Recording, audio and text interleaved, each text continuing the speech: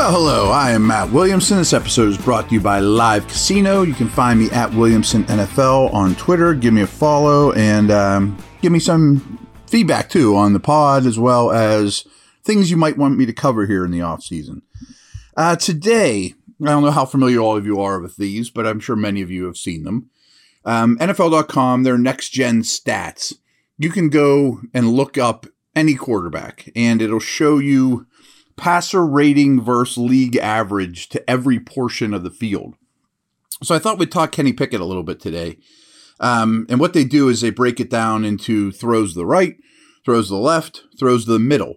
And they have behind the line of scrimmage, from the line of scrimmage to 10-yard area, from 10 yards to 20 yards, which is where I'm going to focus most of our attention here, and then 20 and deeper, deep balls. So this is just passer rating versus league average. So when he throws the ball behind the line of scrimmage, he is basically average in the short middle, or the behind the line of scrimmage middle, and to his right.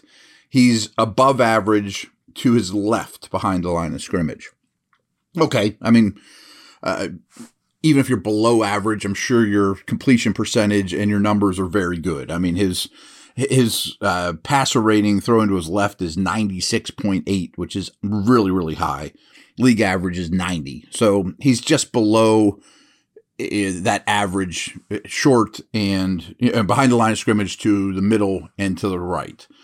So what? Yeah, I mean, to be honest with you, throwing behind the line of scrimmage, if you're around league average, great. If you're a little below, great. I mean, it doesn't change my mind much. It's not a hard throw, obviously. Now, from 0 to 10 yards is exactly the same for him. His throwing to his left is very, very high. It's 100.5 passer rating. Now, these would be a little harder throws than behind the line of scrimmage. Some of them are 8 yards downfield, 10 yards downfield. League average is 89 passer rating. He's also average to the short middle, to the short right. I'm not looking, I honestly don't care that much different between throwing to his left versus throwing to his right. It would be different if the Steelers lined their receivers up one to the right, one to the left. You know, like Peyton Manning, Marvin Harrison was always the right, Reggie Wayne was always the left. That would make more sense.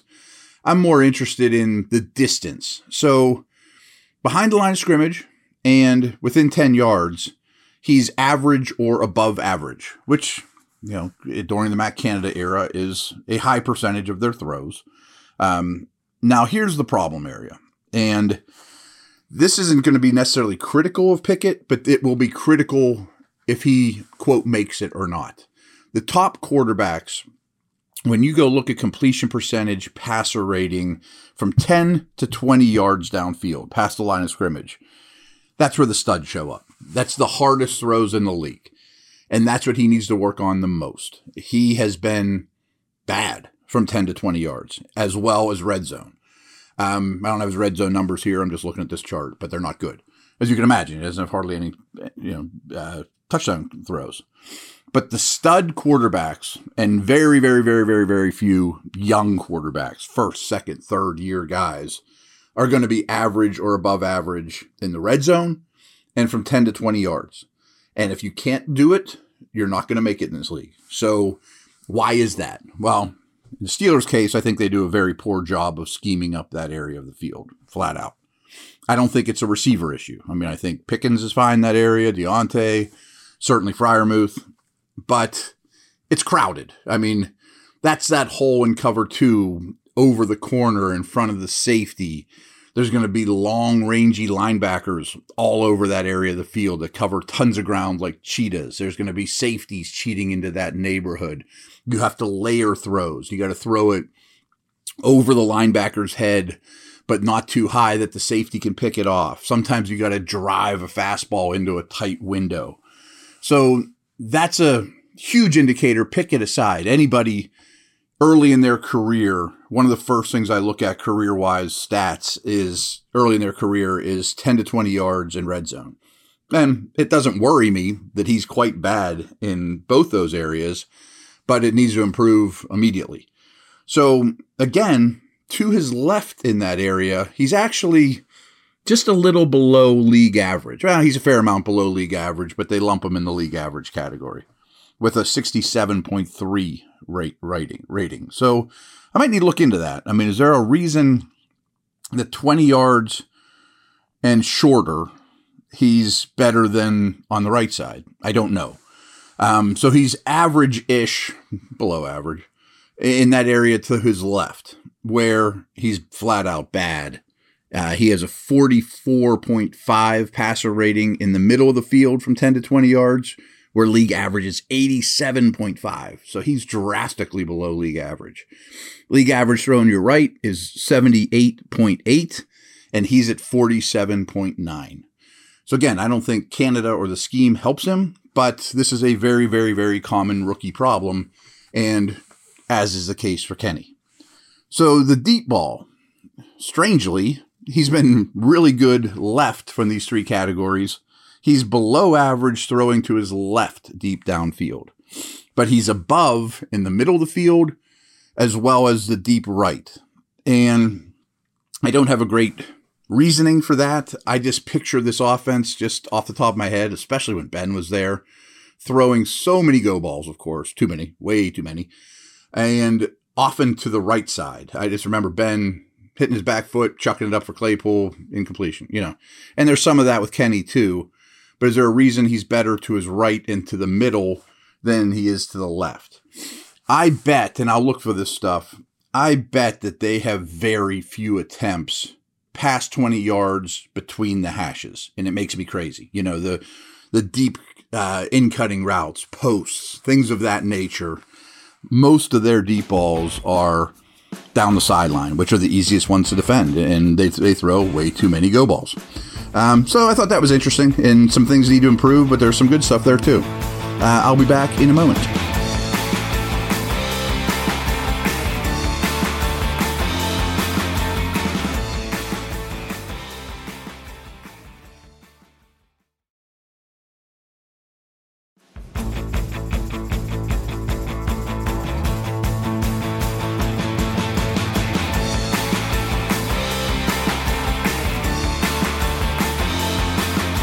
All right, I am back.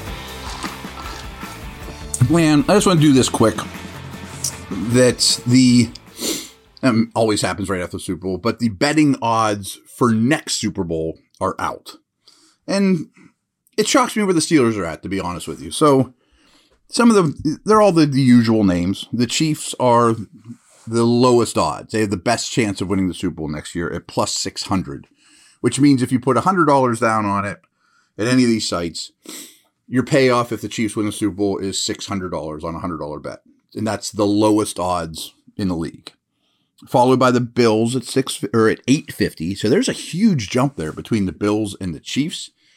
That shocks me a little because the AFC is just so hard. I understand the Chiefs are a juggernaut and I have nothing bad to say about them. And frankly, I expect their roster next year to be even better than this year. They have cap space. They're not really losing much. But still, I would think NFC is the better bet. It shocks me a little that the Bills are 2, but not too much. It does shock me that the gap is that great, though. Plus 600 to plus 850. The Niners are plus 900, as are the Eagles, as are the Bengals. I think I'd put $1 down on the Eagles, to be honest with you. I mean, the path in the NFC is not that bad. They are going to lose more than they gain, though. Their roster won't be as good. I think the Niners will be pretty similar. The Bengals have cap space. I mean, I'm not sure how much they'll use of it and how much will go to Burrow. They have some free agents as well, particularly on defense, but I could see their roster being better next year than this past season. So those are the favorites. And then there's a big jump to number 6. That's Dallas at plus 150, Chargers at plus 2,000, the Ravens at plus 250, the Jags at plus 250, Jets, Lions, plus 250. That's actually plus 2,500. So if you put $100 down, you would win $2,500. And then there's another gap. Packers, plus 3,500. The Dolphins, Rams, and Browns are also plus 3,500. The Raiders are plus 4,000. The Giants, the Vikes are both plus 4,000, as are the Broncos and Saints. You notice I haven't gotten the Steelers yet. The Steelers are plus 5,000. So if I put $1 down, I win $50, right? I mean, yeah, if I put 500, if I put 100 down, I win 5,000. Now, I'm not predicting the Steelers are going to go to the Super Bowl and win it. I like their chances better than 8 of those teams I just mentioned. The Giants, the Raiders, Miami, Jets, Lions. I mean, that blows me away. I mean, maybe I'll put $1 on it. And then that's where I wanted to go with it. It shocks because it shocks me that Vegas and the public eye views this team as negatively as they do, and it might be a good bet. Again, I don't think they're going to win the Super Bowl next year, but I thought that was interesting. The worst ones, as you can imagine, to give you some perspective, are the Cardinals and the Texans. They're at 2,800. So if I put $100 down, I win 28,000. Yeah. Wow. Okay. No, I'm sorry. I'd win 2,800. If I put $100 down. Not a huge better here. Some of the other really long shots are Atlanta, Indy, Tennessee, Bears, Bucks, Seattle, Washington, Carolina, and the Patriots are all hovering right around the Steelers. So I just thought that was a little nugget to throw out there. I'm sure a lot of you didn't know that. I didn't until recently either. And I will be back tomorrow. See you.